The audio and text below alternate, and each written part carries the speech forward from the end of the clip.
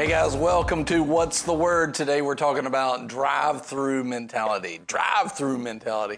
And what are we talking about exactly? But man, is this a mentality that is some stinking thinking in the earth right now. Hey, tell me who's watching. Put some comments in. Let me know who's watching from where. Wave at me. And like, share, subscribe, hit the notification button. Get notified when we go live. All of that actually helps us get the word out, but whether you believe that or not, it's amazing how the algorithms actually help. So do that, and let's jump right in. We're looking today at drive-through mentality. So drive-through mentality is today's attitude of, I want it now, and I don't want to have to wait for it, or I don't want to have to work for it, and you need to give it to me. This is a drive-through mentality that we have in our society now. We don't want to wait for anything.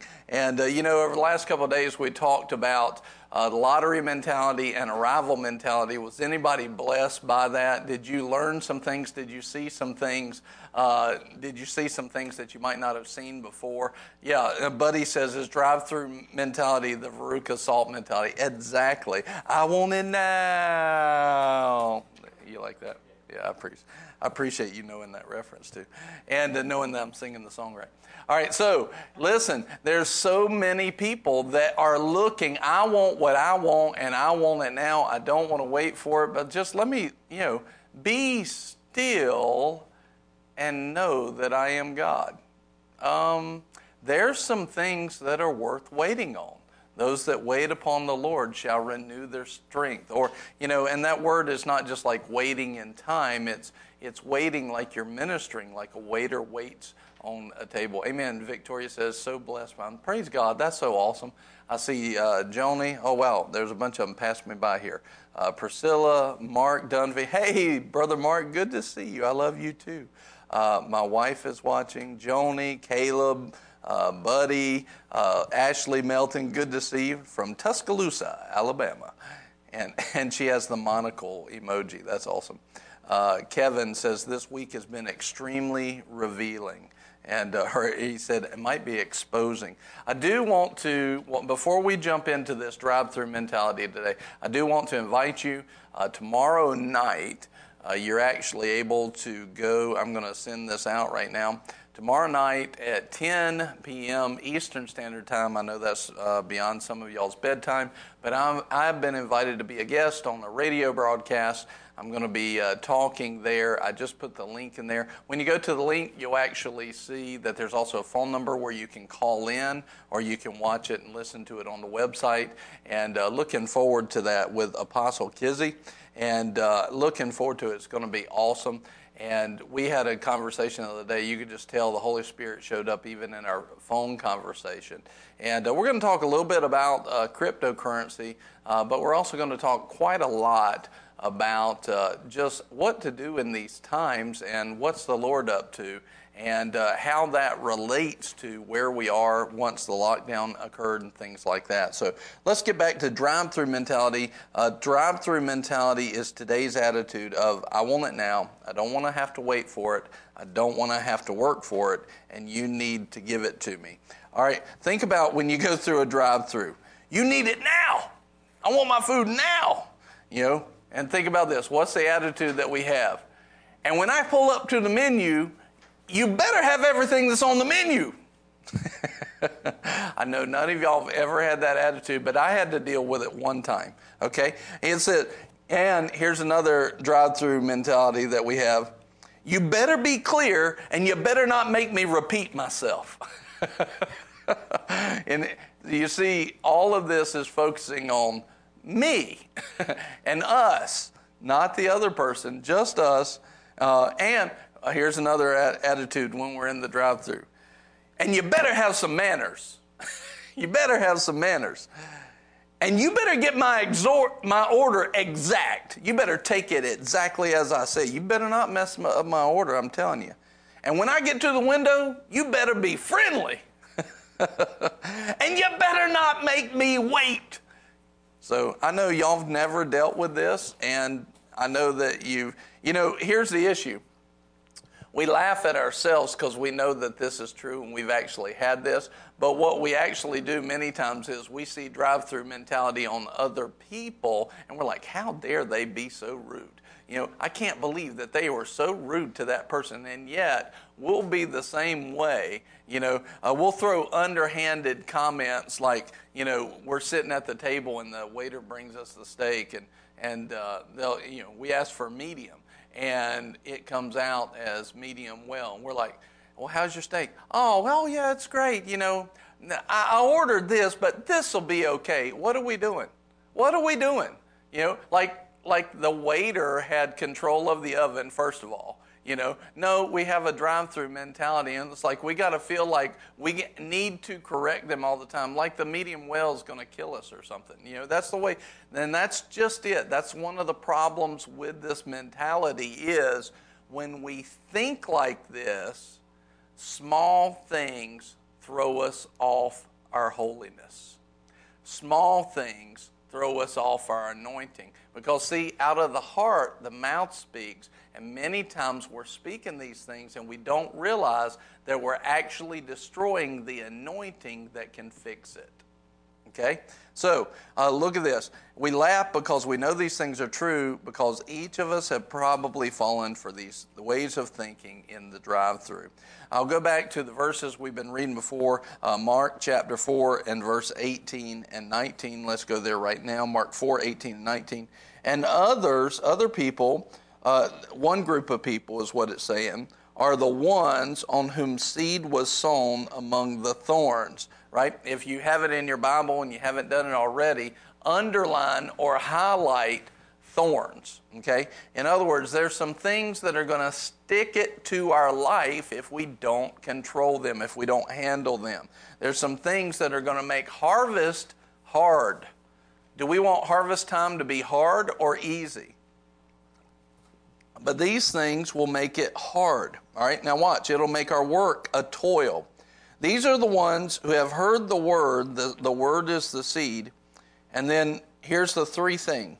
The worries of the world, the deceitfulness of riches, and the desires for other things enter in, choke the word, and the word becomes unfruitful. In other words, the seed becomes unfruitful because of how we tended to the seed. So our life becomes unfruitful because of worry of the world, right? Worry of the world, the deceitfulness of riches, and the desires for other things. Worry, deceitfulness, and desires, right? Worry, deceitfulness of worldly things, and the desires for worldly things. And so we start to see worries of the world, deceitfulness of the things of the world, and desires for things of the world. They will be like thorns in our life and will be unfruitful. These are the stinking thinking thoughts like arrival mentality, like lottery mentality. If you didn't see those at the beginning, definitely go check those out. And check them out. Go look at lottery mentality. Go look at arrival mentality. Don't miss out. Don't have a stinking thinking thorn that robs fruit from you for the rest of your life. Get it set now and you'll have a harvest for the rest of your life. Amen.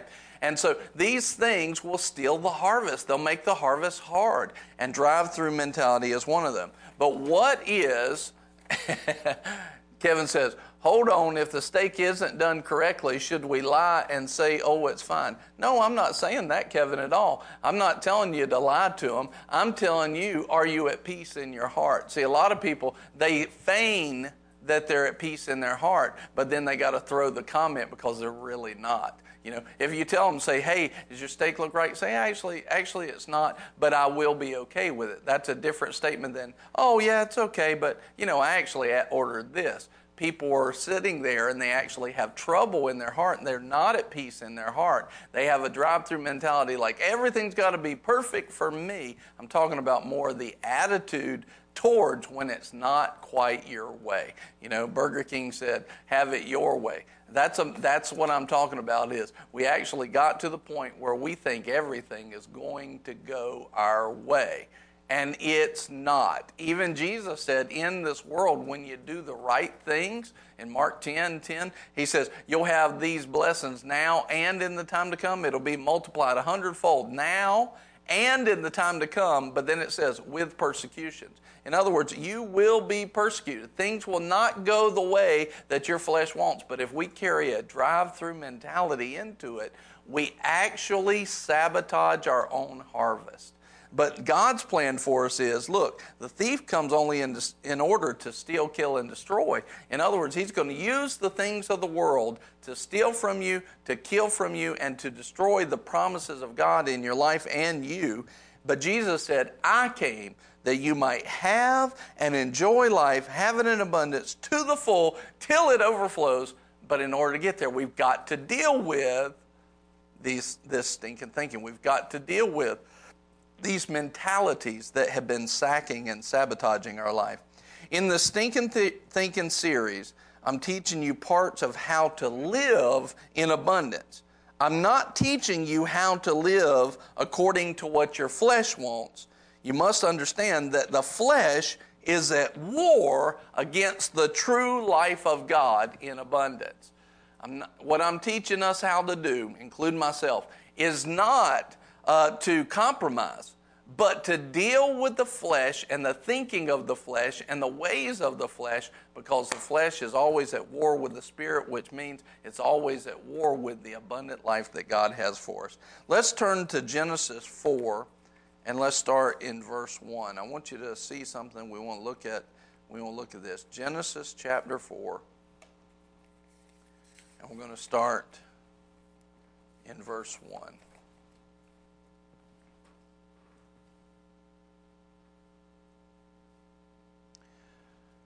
Some people, going back to Kevin's question, some people actually think that they need to correct everybody. Some people think that they need to be honest. You do need to be honest and not lie, but that doesn't mean that you actually speak those things. How many things, and where do I get this from? Well, let me just ask you, how many things have you had wrong in your life? And how many of them did God show up and speak to you honestly about what was actually going on and what you needed to correct? Not close to even a percentage of them. There's so many things. If God came and He put Himself beside you, how would our life stack up from beginning to end? Mostly right or mostly wrong? Mostly wrong. How many of those things is God willing to correct? A lot of them, but how many does He actually correct? Not very many. Why? Because very few people actually want to know what He would say. So He doesn't force Himself on. I've watched Christians many times in this drive-through mentality. They feel like their job is to correct everybody around them, to police everybody around them. And they don't realize that they're actually spoiling their whole witness, and they'll never have influence with that person again. Right? God doesn't force feed correction. God doesn't force feed honesty. No, He writes a book, He lays it out there, and if you want to get a hold of it, you can find it. It's there. If you want to hear from Him, He'll talk to you, but He doesn't force feed it. Many people think it's their job to force feed people, and even what we're talking about today is they feel like it's their job to force feed how they should be treated right. And this thing, man, it sabotages so much stuff in our lives. It sabotages so much stuff. And the truth be told, when you go to a restaurant, unfortunately, we've got people that don't think bad of this, really. You've got a bunch of people that'll do the wrong stuff to your food back there because you're being a jerk, or at least they think you're being a jerk. And so it's like, I've watched people sit at a restaurant, say the blessing over their food, and then chew the waiter out because their thing wasn't cooked exactly right, and they deserve to be treated better than this. And I know that food went straight back there. If it gets fixed, it's probably faked. And a lot of times, sometimes you got people that actually have integrity, they'll bring it back. But I know a bunch of times food's been sent back like that, and all of a sudden their food's getting jacked up in the back, spit on, different things. We don't want to know how many times that's happened, because I promise you it's happened. And people think, oh, I'm going to get my way. Oh, you're going to get something all right, but it ain't going to be what you think it is, you know. And every now and then that comes out, and it's gross and it's horrible. But people don't understand that if you would have just been nice in that situation, it would have been fine. And here's the other side of it. Do we actually trust that God is always leading us to triumph, whether it goes our way or not? This is a big, big deal. And this is what drive-through mentality gets us off base on, is it takes us off of, when we're so concerned about having it our way and it being pleasing. I can tell I am in people's business already today, right? When we feel like we've got to have it our way, because I know there's Christians that would argue with me over this and say, no, they need to do it right. I'm not compromising this. That's the exact attitude I'm talking about. That's the exact, because that thinking will take you to a place where you will have zero witness. The word says to abstain from the appearance of evil.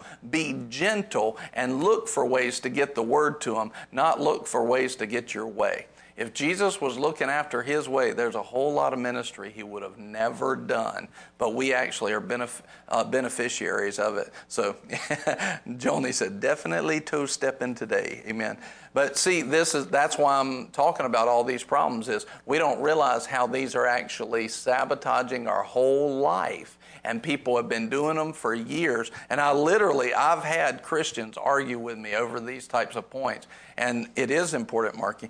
And I've had many people that have argued over this, claiming, to be Christians, and they think that they're right. And they think, and we're going to get into this a little bit more tomorrow. We're going to talk about entitlement mentality, which these go hand in hand.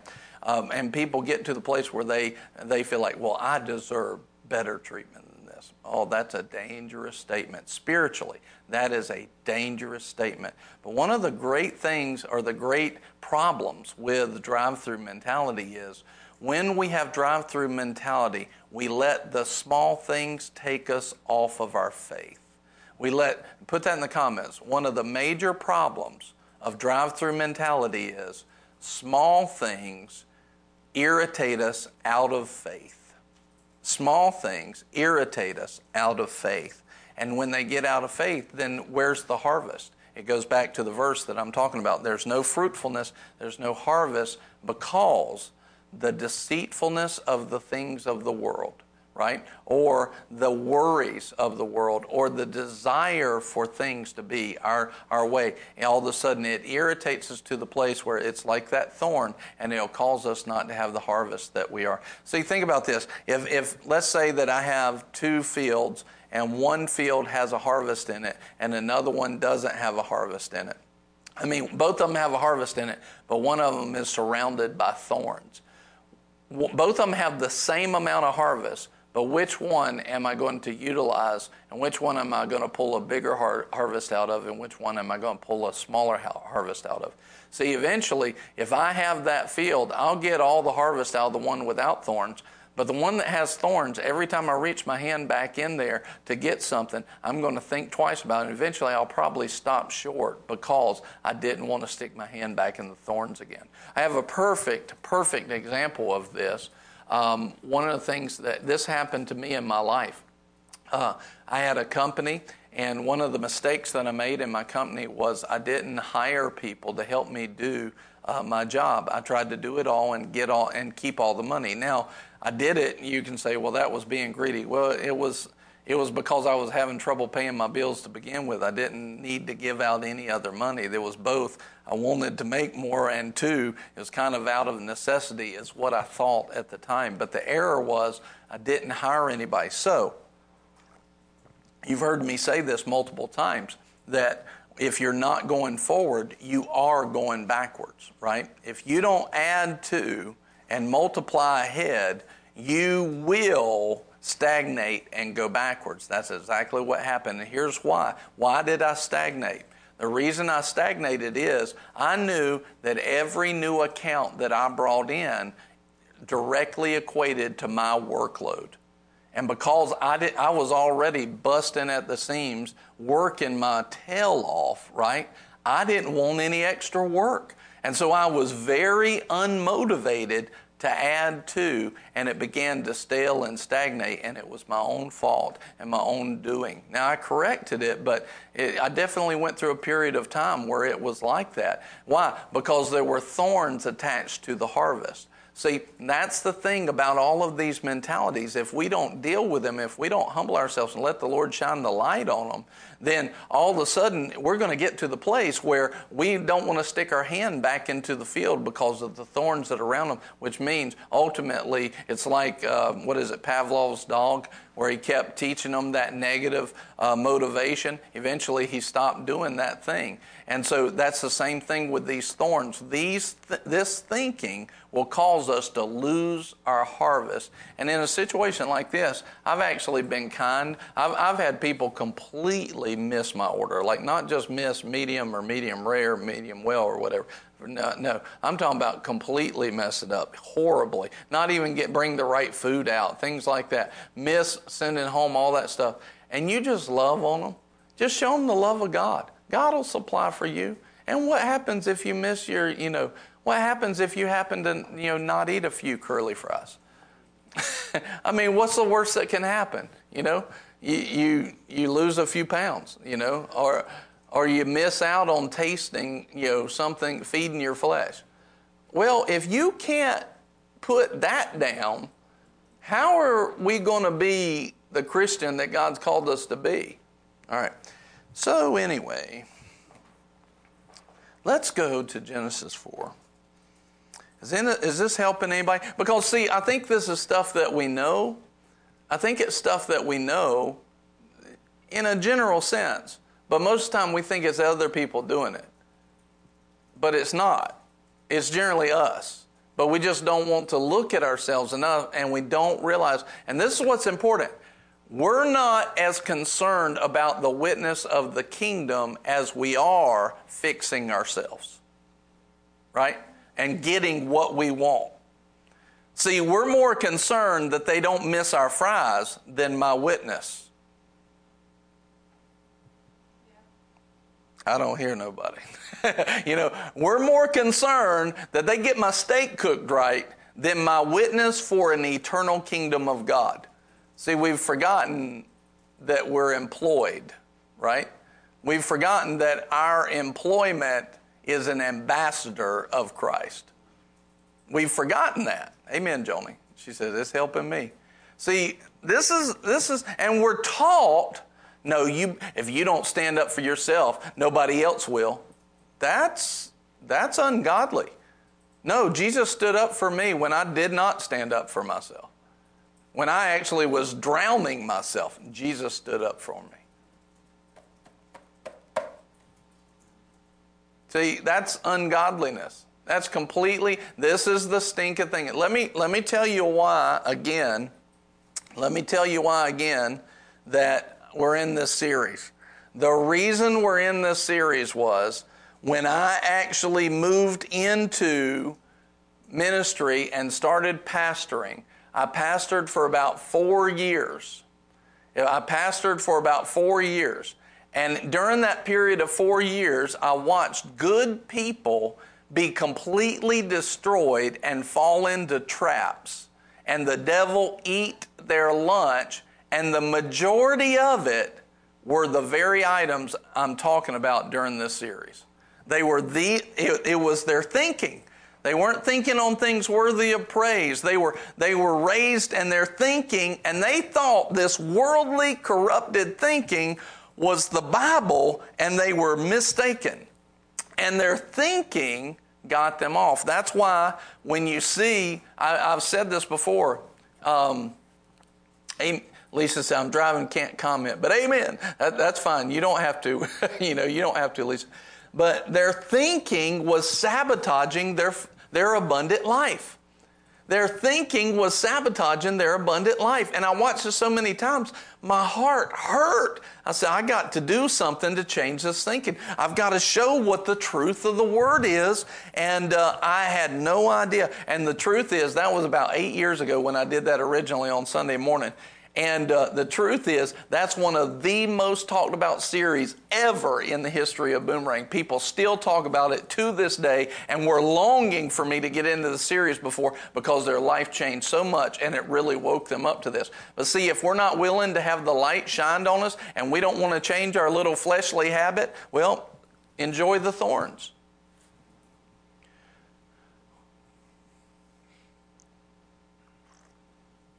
Barrett said, Hebrews 12:11, if anyone's toes have been stepped on during this broadcast, good news, we're faith people and the Lord is the healer.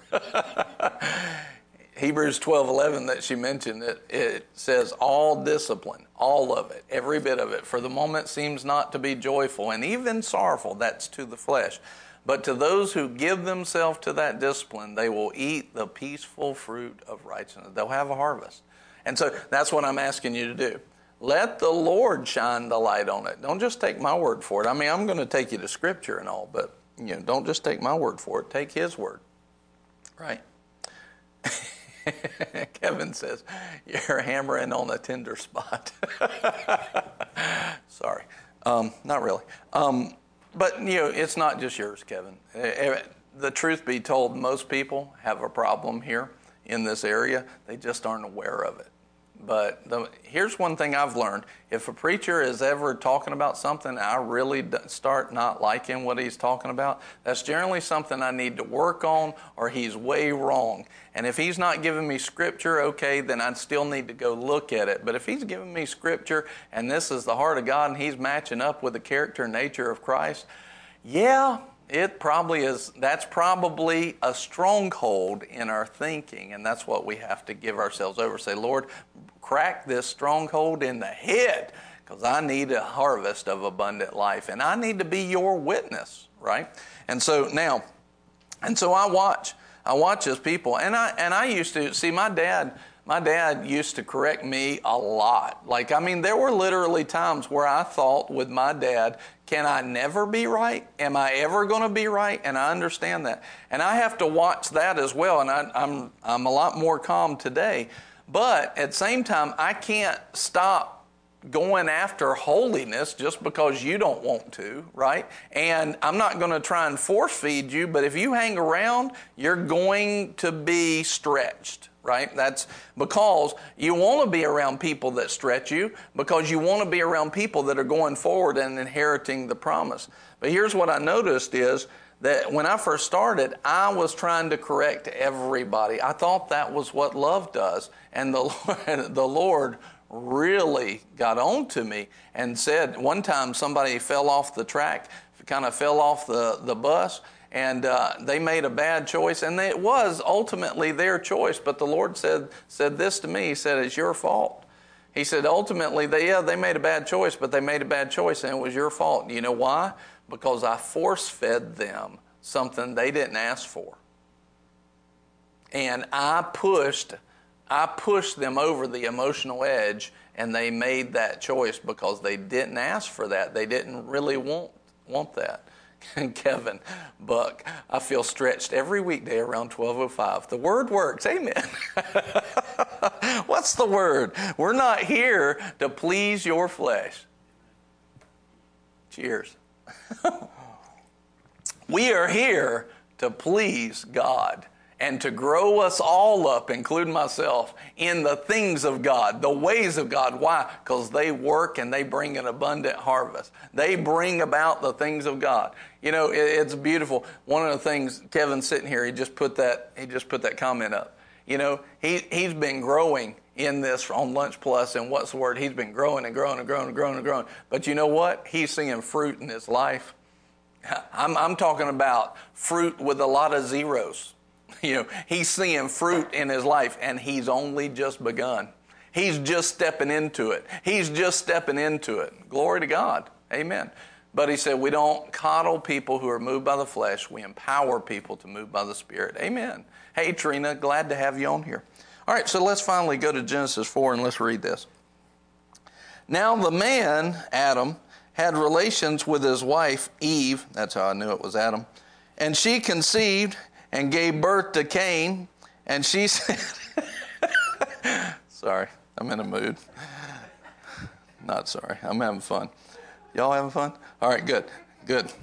He says, and she said, I've gotten a man-child with the help of the Lord. A man-child. This is the New American Standard. Again, she gave birth to his brother Abel, another man-child.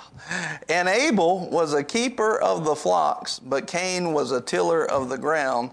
So it came about in the course of time that Cain brought an offering to the Lord of the fruit of the ground.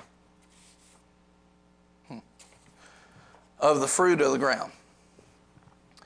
Abel, on his part, also brought of the firstlings of the flock and their fat portions. In other words, he brought the increase. He brought, sorry. I just looked up and saw Buddy's comment. He says, I must say that whenever I have a boy. I have a man-child. Just like that. I'm going to remind you of it.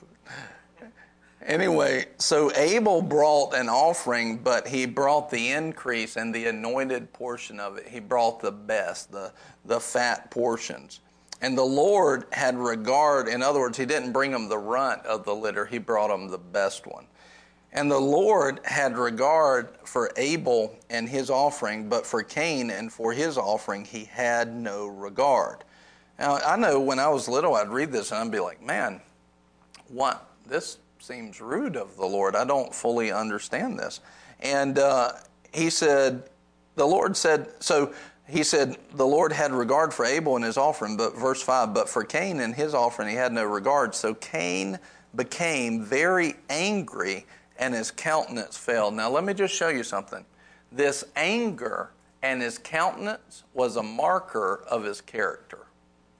It was also a marker of the heart that was behind it. In other words, think about this. I'm bringing something to worship you. All right, I'm bringing it, quote unquote, because I'm here to worship you. But when the person that I'm coming to worship says that's not good, then I get mad and angry and my countenance falls against the one that I say I'm worshiping. Am I really worshiping? Am I really worshiping? Watch this. Did I really want to worship in the first place? No. It's a marker and a symptom of his heart was wrong from the beginning. How can you get mad with the one that you're trying to worship? Either they're worth worshiping or they're not. But see, here's the issue. Cain thought he was worthy of worship. He wanted it his way. Oh, you didn't like what I did. Now who's the one that in his mind and in his heart, who's the one that needs to be worshiped? Can you see it? Verse 6, then the Lord said to Cain, why are you angry and why is your countenance fallen? Verse 7, if you do well, will not your countenance be lifted up? And if you do not do well, sin is crouching at the door, and its desire is for you, but you must master it. Now let me just throw something in the mix here. It's not God who has sin in his life. Sin is not crouching at the door of God. Sin is crouching at the door of man with a corrupted flesh. See, when we're not willing to have the Lord examine our stuff, and then what we're saying is, I am not worthy. I'm not worthy of having sin ever touch me, right? Well, the Lord tells us in 1 John chapter 1, he shows us that if we think that way, we're already in sin. We're already deceived. We are already deceived and heading towards big sin if you don't correct that thinking. If you don't think that you can be tempted by a corrupted flesh to sin, and if you don't think that you are still have a part of corrupted nature in this flesh nature, then you've already deceived yourself. And so look at what he says here. He says, if you do well, Will not your countenance be lifted up? And if you do not do well, sin is crouching at the door. God's trying to show them, say, look, you have the potential for sin here. Recognize it, Cain, deal with it. I want you to be happy. I want you to be full of joy. But recognize that you have a potential to be wrong. And what was Cain actually saying by being mad at God? What was Cain saying in his heart and in his actions? Lord, you have the potential to be wrong. I didn't miss it. That's why he's mad. I didn't miss it. You did. I want my way. My way is right. You missed it. It was drive-through mentality at its worst. This is where, and watch this, the little bit of drive-through mentality that we're willing to be, yeah, I've done that before. That thinking will lead you to this if it's not corrected. That's the issue. That's the danger of it. All right, so now look, Hebrews 11:4. 11:4 says, by faith Abel offered to God a better sacrifice than Cain, through which he obtained the testimony that he was righteous. God testifying about his gifts, and through faith, though he is dead, he still speaks. In other words, he brought a sacrifice that was pleasing to God, not pleasing to Abel. Cain brought a sacrifice pleasing to Cain. Okay? It was all about Cain. It was, I want to have it my way. You know, here's the questions. I need it now. Really? Do you really need it now? Do you really need it now? And think about it. This is such a deceptive thinking. And I'm going to show you some of these little intricacies of this deception. And I want you to see this. When you say, hey, I need this today, right? I need this report on my desk today. So if you need it, what you're saying is, I've got to have it. What you're saying is, I can't live without it, right? And you say, well, no, that's not really what I'm saying. Yeah, but that actually is what you're saying. When you break it down and you make it like that and you speak in, watch this, when you speak in absolutes, you are prophesying one way or the other. And put that in the comments. When you speak in absolutes, you're prophesying. Now, that can be negative, it can be positive. I had a pastor long ago. He said something to me because I constantly spoke with absolutes, and he recognized the error of it, and he said, absolutes are unbecoming on the lips of novices. In other words, if a novice speaks absolutes, it's just a matter of time before those absolutes judge him, and those absolutes actually start to, unravel his foundation, unravel his stability, because he's going to get trapped by him. In other words, a novice doesn't need to speak absolutes. Let God speak the absolutes. As you grow up, there's a few absolutes, very, very few. But when you say, I need this today, I can't, I need this. What you're saying, now watch this, because here's where that thinking goes. And there's other ways to say it besides that. But listen, our words are important. And out of the heart, the mouth speaks. Okay? So our words are important, and we're setting ourselves up for an absolute prophecy. And watch this. I need this today. What you're saying is, if I don't have this, by saying that, you're saying, if I don't have this, things are going to fall apart. And so many people receive a life falling apart all the time because they've spoken a prophecy of, I need this, I've got to have it today. Now here's the other thing. But do you actually need it today? Or could it wait? No, I want it today is a totally different statement. I really would like to have this today.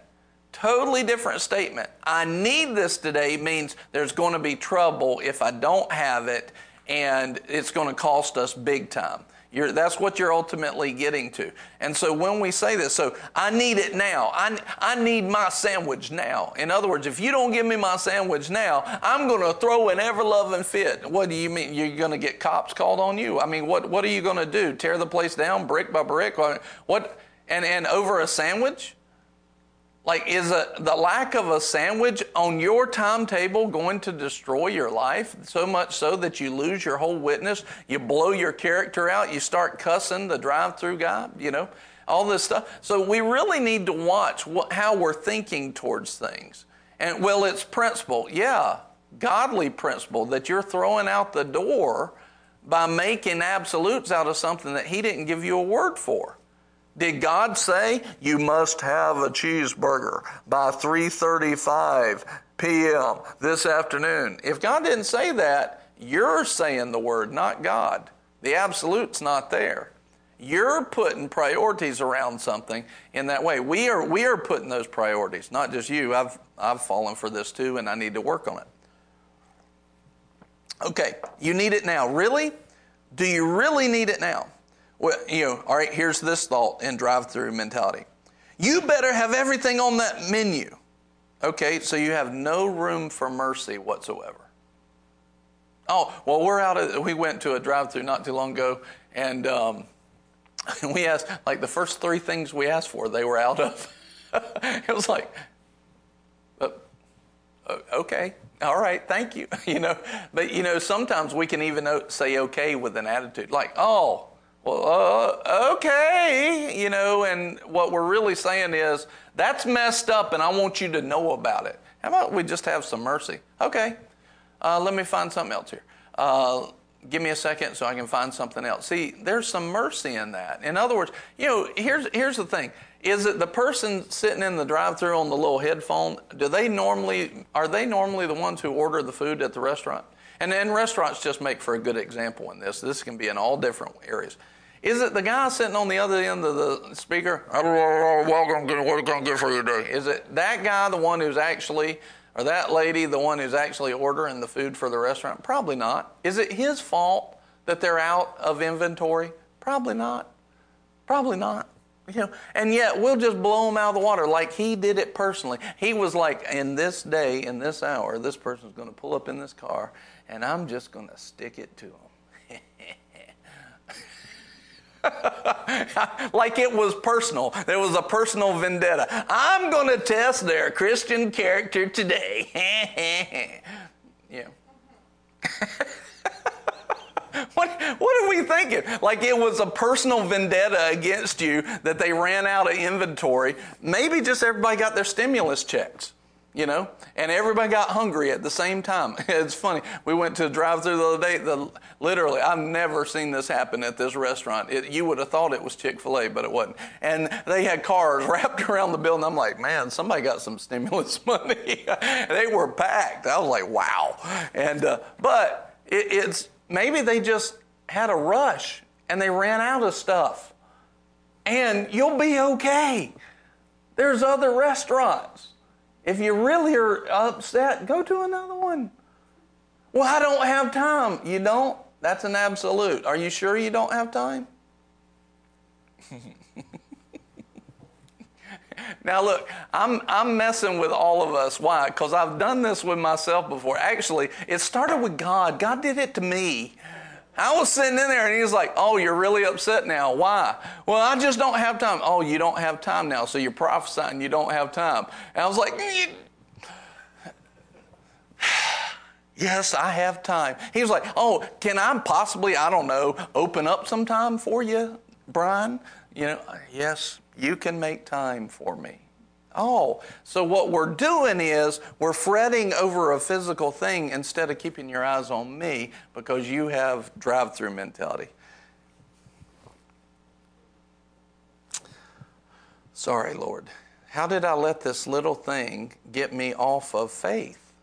Lord, how did I let this thing get me off of my witness and out of character? Because you've been raised in a world of corruption. You have a flesh of corruption, son. And you got to change your thinking. If you're going to be my witness and abstain from the appearance of evil and never have a lack of sin, which is unpleasing to me, you have to change your way of thinking. How about this? At the drive-thru, you better be clear and you better not make me repeat myself or, with workers. 6,000 years of technology so that you don't have to get out of your car so you can keep comfortable, so that you don't have to prepare a meal, but you can get a full meal in 5 minutes, and you're upset.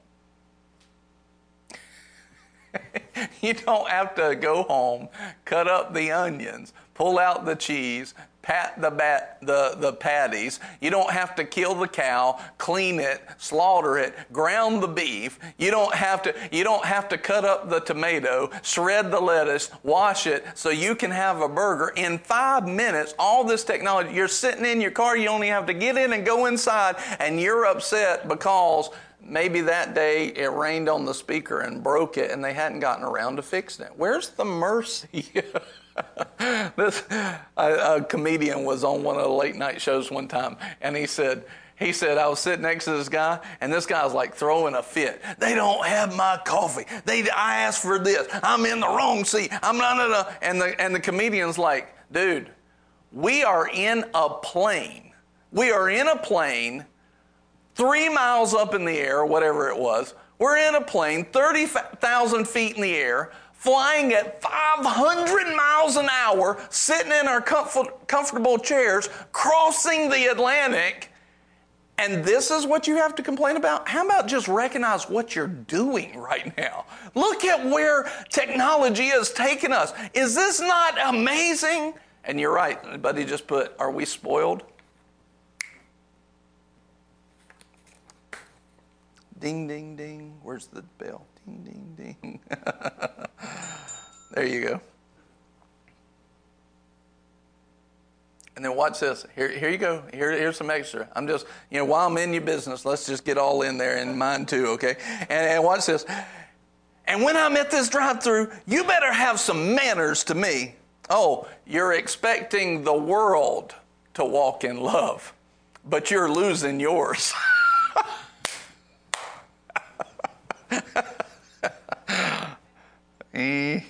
Yeah. And you better take my order exactly. Why? Because you deserve better, right? You demand exactness. All right, now we're going to get into something. You demand exactness. How about if God was exact with what you actually deserved?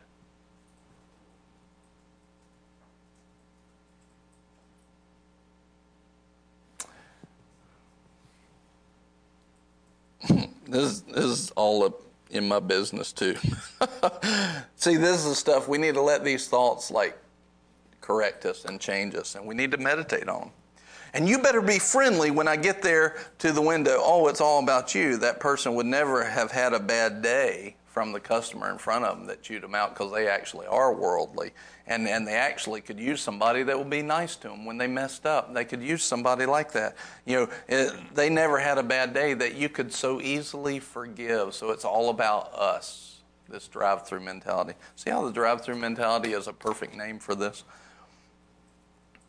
And you better not make me wait. How long does a 5-minute wait seem like when you get up there? You think about that. When you're sitting there waiting on your food, 5 minutes seems like forever. Forever.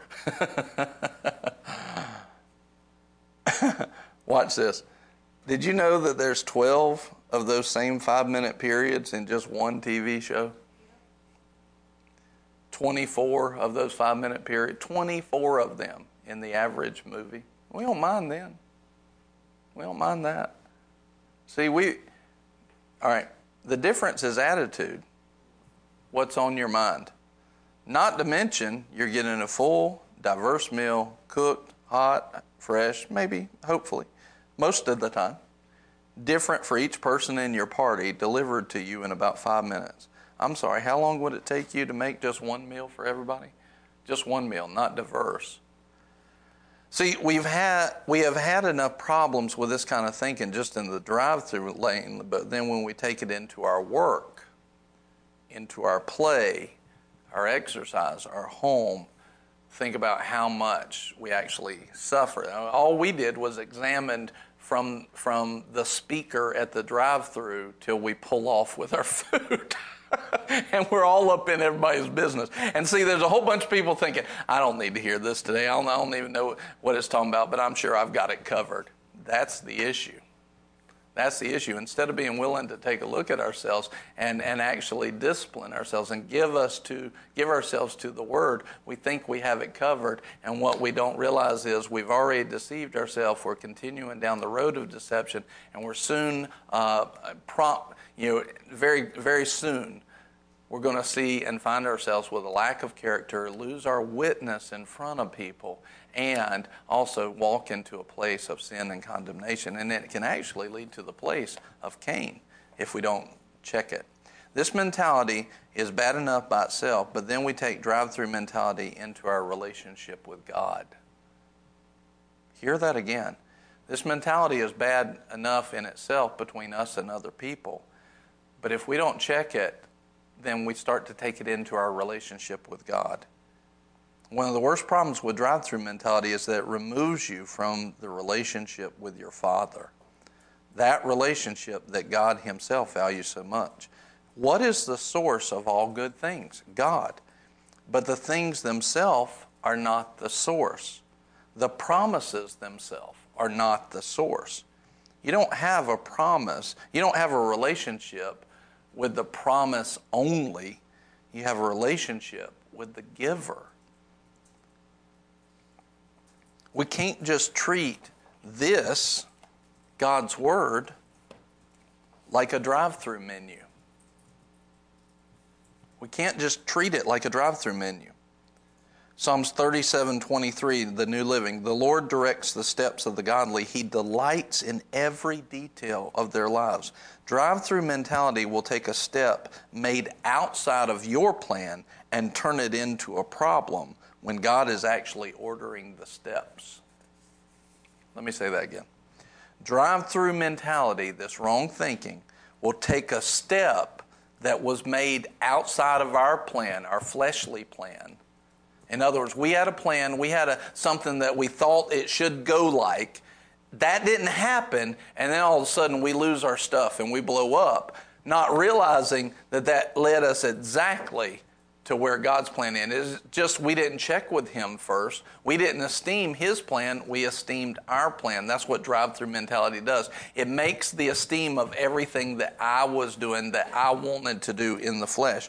Drive-through mentality will take a step that's made outside of our plan and turn it into a problem when God is actually ordering the steps.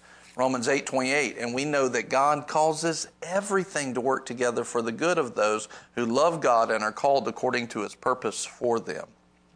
Drive-through mentality will take what actually is a problem and cement it as a problem. Instead of, if we look with eyes of faith in the middle of the problem towards God and respond in the fruit of the Spirit and the character, we turn that faith to God and we use the to make an opportunity. We use it. See, this is the truth. See, without getting out of a drive-through mentality, you never get to the place where you'll take a problem and use it.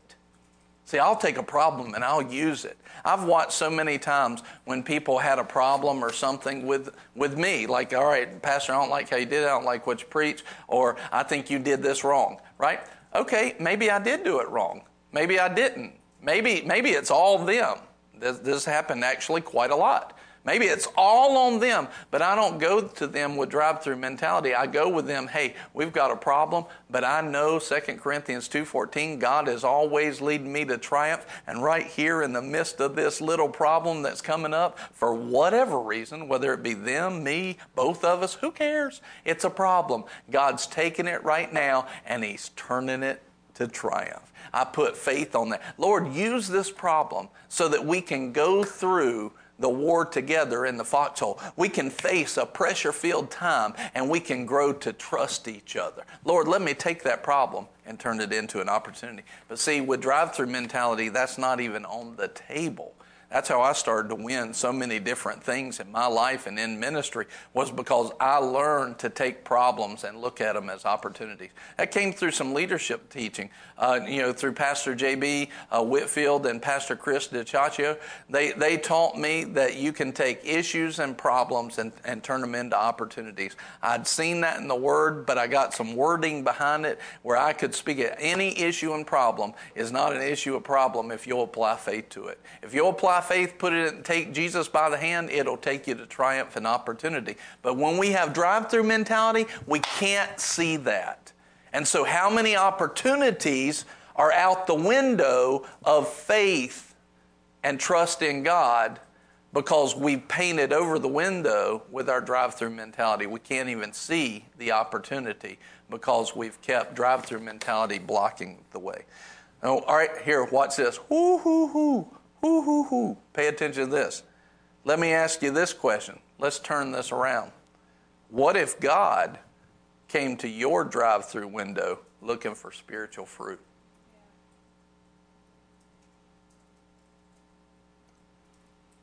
I forgot writing that question 8 years ago, but when I read it, I was like, What if God treated us with the same attitude that we've treated others in that position? And he said, hey, where's your spiritual fruit? This is exactly what he said when he came by the fig tree. When he came by the fig tree, and it wasn't even the season for figs, but he said, hey, where's the fruit? Where's the fruit? Where can a drive-through mentality take you? Genesis 4, 8 through 12, if you continue on, Cain told Abel his brother, and it came about when they were in the field that Cain rose up against Abel, and his brother killed him.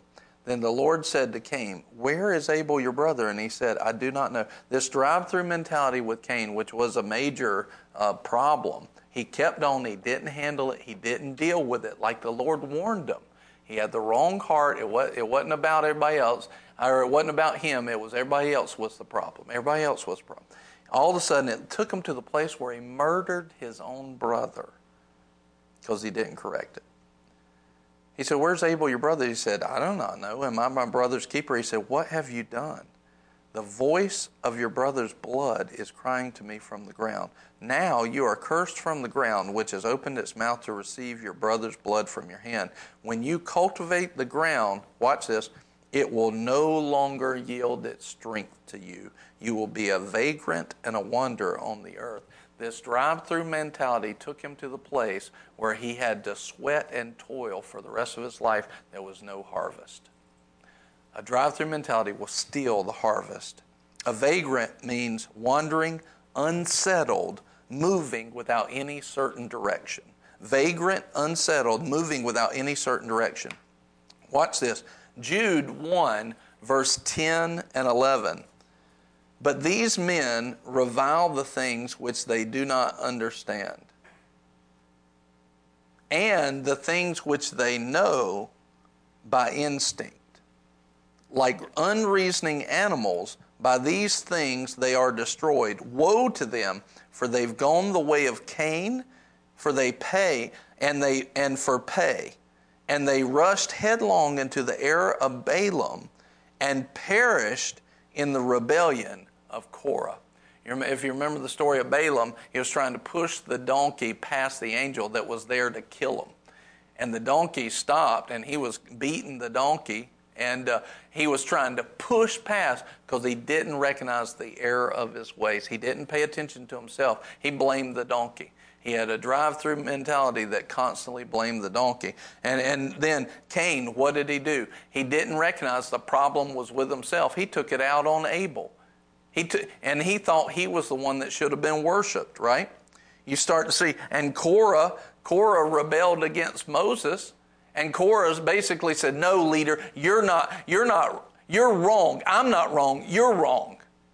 And they ended up dying. All of these guys ended up dying with a lack of fruit and a lack of harvest because it wasn't their problem. It was always somebody else. And watch, here's the issue. Here's what he's getting at in these verses.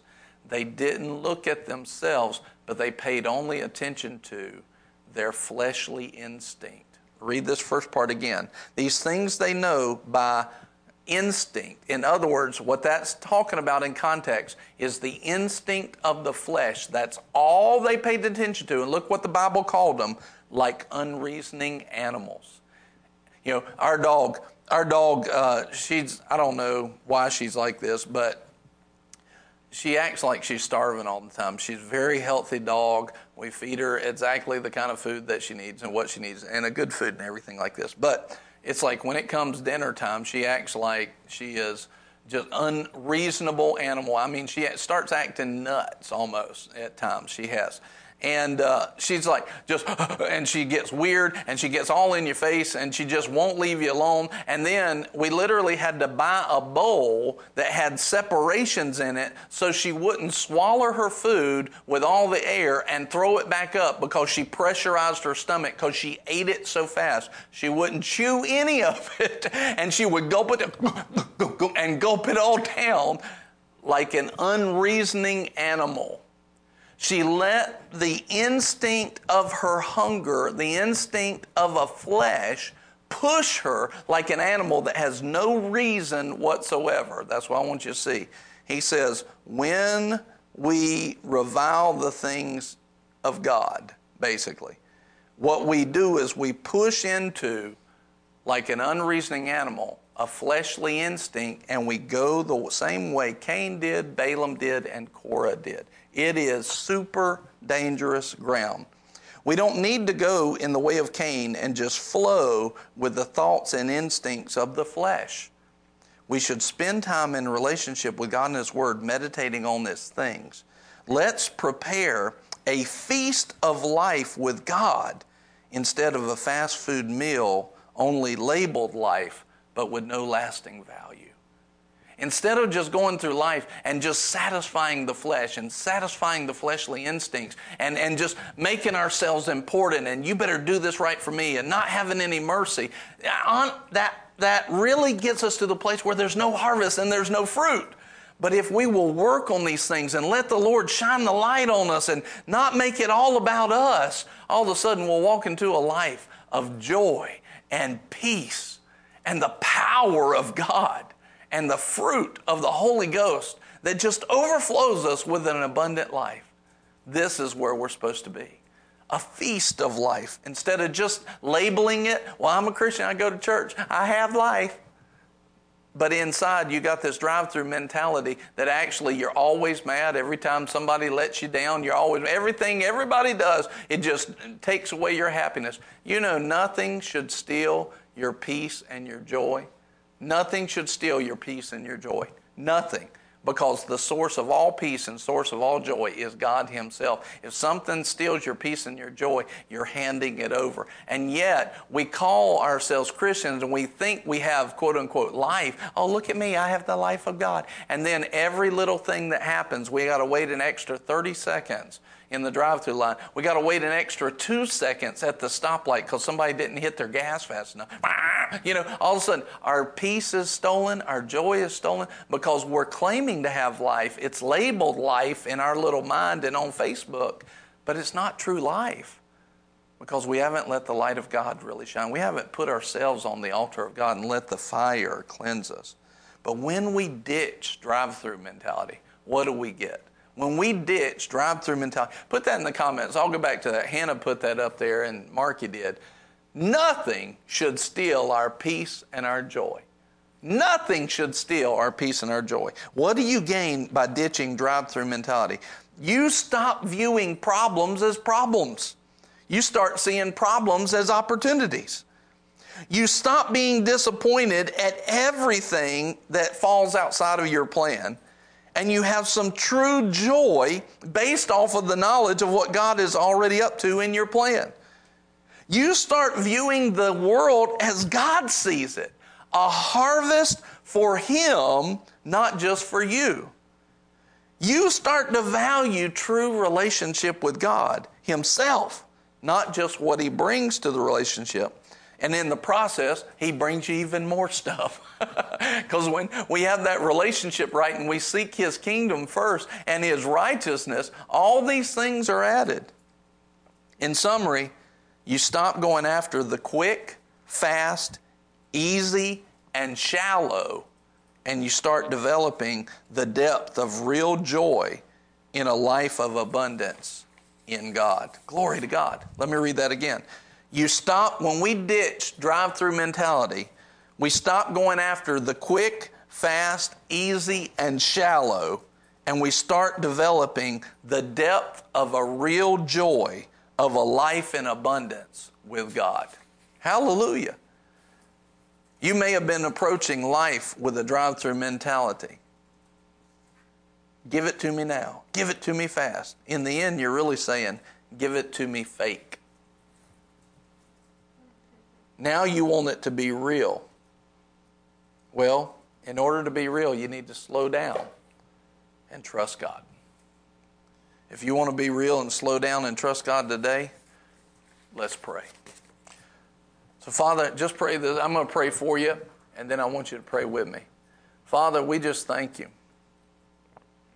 Thank you for your goodness. Lord, thank you for shining a light on this mentality. Oh, Father, how it has sidetracked so many people over their life. Thank you, Lord. Thank you, Father, for showing us, for highlighting it, for shining the light of the Holy Ghost on it. Father, the truth is, none of us know exactly how deeply entrenched we are in this drive-through mentality. We really don't know, because we've been blinded by a world that counts it as right. We've been blinded by an atmosphere and an environment that thinks it's okay and you should be this and you deserve different than this. And Father, so we need your enlightenment. We need a supernatural eyes to be open.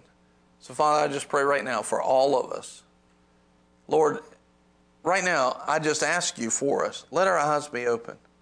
Let us see so clearly where we've had drive-through mentality. If you agree with that, if you're asking the Lord, open my eyes, let me see where I need to change this. If that's you, put a hands up in the comments right now, and if you can, of course, and say, Lord, open my eyes too. Include me in that. Lord, open my eyes too. Put a hands up in the comment. Even if you're watching the archive, put a hands up in the comments, and then you can even say there, open my eyes too. Lord, open our eyes. Open our eyes to all of these mentalities, all of this stinking thinking that's still in the harvest. Lord, we don't want the harvest stolen from us. We want to walk in the fullness. But we can't walk in the fullness if we won't open our eyes. If we have ears to hear, but we don't hear. Lord, let us hear. We humble ourselves in front of you. We need you. We got to have you. We need you. We've got to have you. We've got to have your ways. Lord, open our eyes right now. And the beginning of opening our eyes is to make sure that you are in the fellowship that God wants you to be in. That Jesus is truly the Lord of your life, that you're walking in it, that you are walking by Him, by His strength, and that you believe in Him as your Lord and Savior. And so even if you made Him the Lord before, right now, just say, Lord, today I recognize I may have been off in some things. You may show me I need to repent about some things. And so right now, Lord, Father, we just ask you, right now, show us anything that we need to repent over and we'll do it. And you pray this with me. Just say, Jesus, you are the Lord of my life. Everything you direct me to do, I'll do. I'm not the Lord of my own life. I freely give that to you, Jesus. I'm not the subject of my life. You, Jesus, are the subject of my life. See that right there? That'll change your drive-through mentality if that's real. If Jesus just becomes the subject of everything that you do, the reason for everything that you do, for every thought, for every action, if Jesus becomes the real motivation and subject and your love for Him, that changes everything. Jesus, say it with me, Jesus, you're the Lord and the subject of my life. It's all about you. I believe you took my sin and died for me. And I believe that God brought you back to life. And today, I repent of all the things and stinking thinking that I've done. I ask you to forgive me. And by faith, I receive that forgiveness, and I have freedom right now. No condemnation, but your complete mercy and forgiveness. You are so faithful. And today, my relationship with Jesus is new and fresh and empowered by your life. Lord, help me, show me, work with me, empower me. Jesus, I ask you, baptize me, overflow me with the Holy Spirit, overflow me with the fire of God, so that I can walk out of all this stinking thinking and be your witness with you on the throne of my life. In Jesus' name. Amen. Glory to God. If you said that prayer today and you needed to say it, even if you've said it before, but today I needed to say that, I needed to receive this, go to what'sright.com and send us a message. Let us know. We want to partner with you in our prayers and our faith. We want to be there as you grow. We want to be a resource and help you out. And so we're continuing to come up with and create different resources, as the Lord tells us, that will help you in your walk. Literally, something that we're working on right now is something called the Bible Academy, the What's Right Bible Academy. And as we do this, it's going to be a place where you can grow from A to Z in the things of God. And that'll be coming out before too long. We're excited about it. We have the equipment now to produce it, and we're so excited to get it where you can really become a disciple and go after Him in that way. And so we just praise God for you. Tomorrow we're going to be talking about entitlement mentality. It goes hand in hand with what we were talking about today. And it will, as we examine this, expose it, and get it out of our lives, we will actually move to the place where we walk in more and more of that abundant life. Anybody want some more abundant life? Anyone? Glory to God. Then this is going to be for you. This whole series is for you. It's going to be awesome. You should see some of the other topics of stinking thinking that's coming up. You're going to like them. It's a bunch of stuff. But man, think about this. If I can get these things out of my life, how much better is my life going to be? And so we just praise God. We sow this broadcast into the world every single day. You don't have to pay anything for it. You don't have to do anything with it. We ask people to take part with it, and we encourage you to take part with it. That's the Lord. It's the Lord to do that. He tells us that that is His will for us. And so if you would like to do that, you're welcome to. And let me just tell you, you literally help us with every comment. Every time you watch a video, it helps. Every time you comment live or in the archive, that helps. Every time you like it, that helps. Every time you subscribe it, that helps. That helps us get the word out. Every time you hit the notification bell, like, hey, tell me when y'all go live. When you hit that, it actually helps every one of those.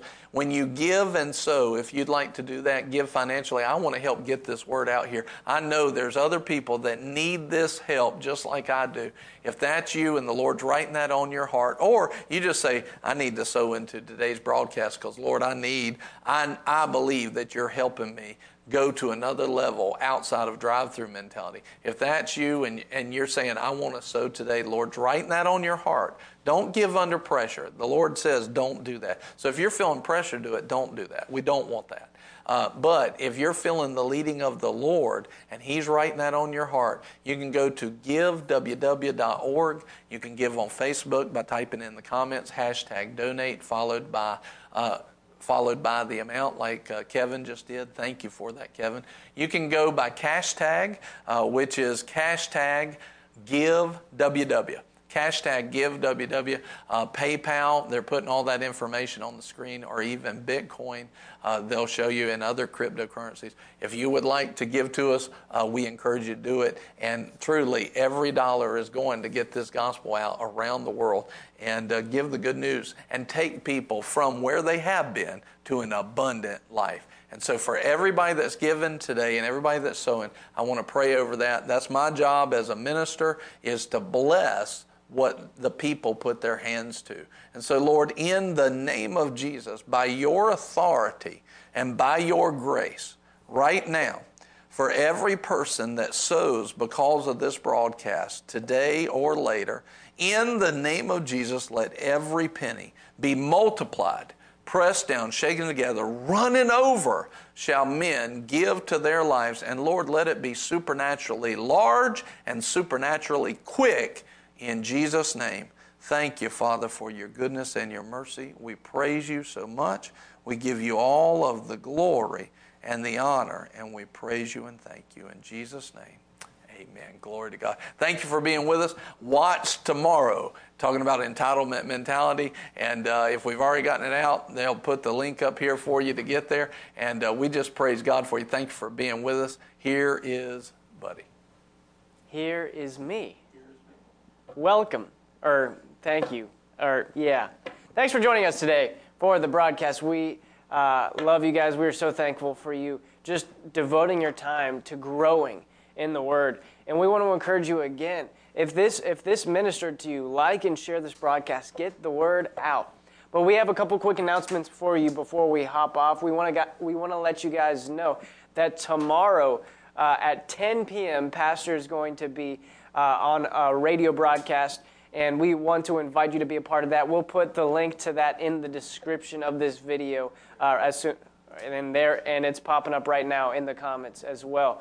So you can hop on tomorrow at 10 p.m. Eastern Standard Time, and you can just be a part of that broadcast and listen to what the Lord's been doing and what the Lord's given to Pastor Brian. We also want to let you know that Easter Sunday is coming up. It's just a couple weeks away, and we want to invite you to join us here at Boomerang Church on Easter Sunday, April 4th at 10 a.m. here in Albemarle, North Carolina, to join us for Easter. We want to invite you. We have free family photos, so you can bring your whole family, dress up all nice. We got a nice photo booth. And afterwards, we're going to have a special Easter egg hunt for all the kids. So it's going to be an awesome Sunday. It's going to be a powerful Sunday as well. So we want to invite you to be there for that. Amen. Amen. And we also, that's actually everything. I thought there was one more thing, but that was everything. That's why I was stalling. But thank you for joining us today. We love you guys. We want to see you tomorrow at 11:30 as we talk about entitlement mentality. It's going to be awesome. We'll see you tomorrow at 11:30 for Lunch Plus. Love you guys.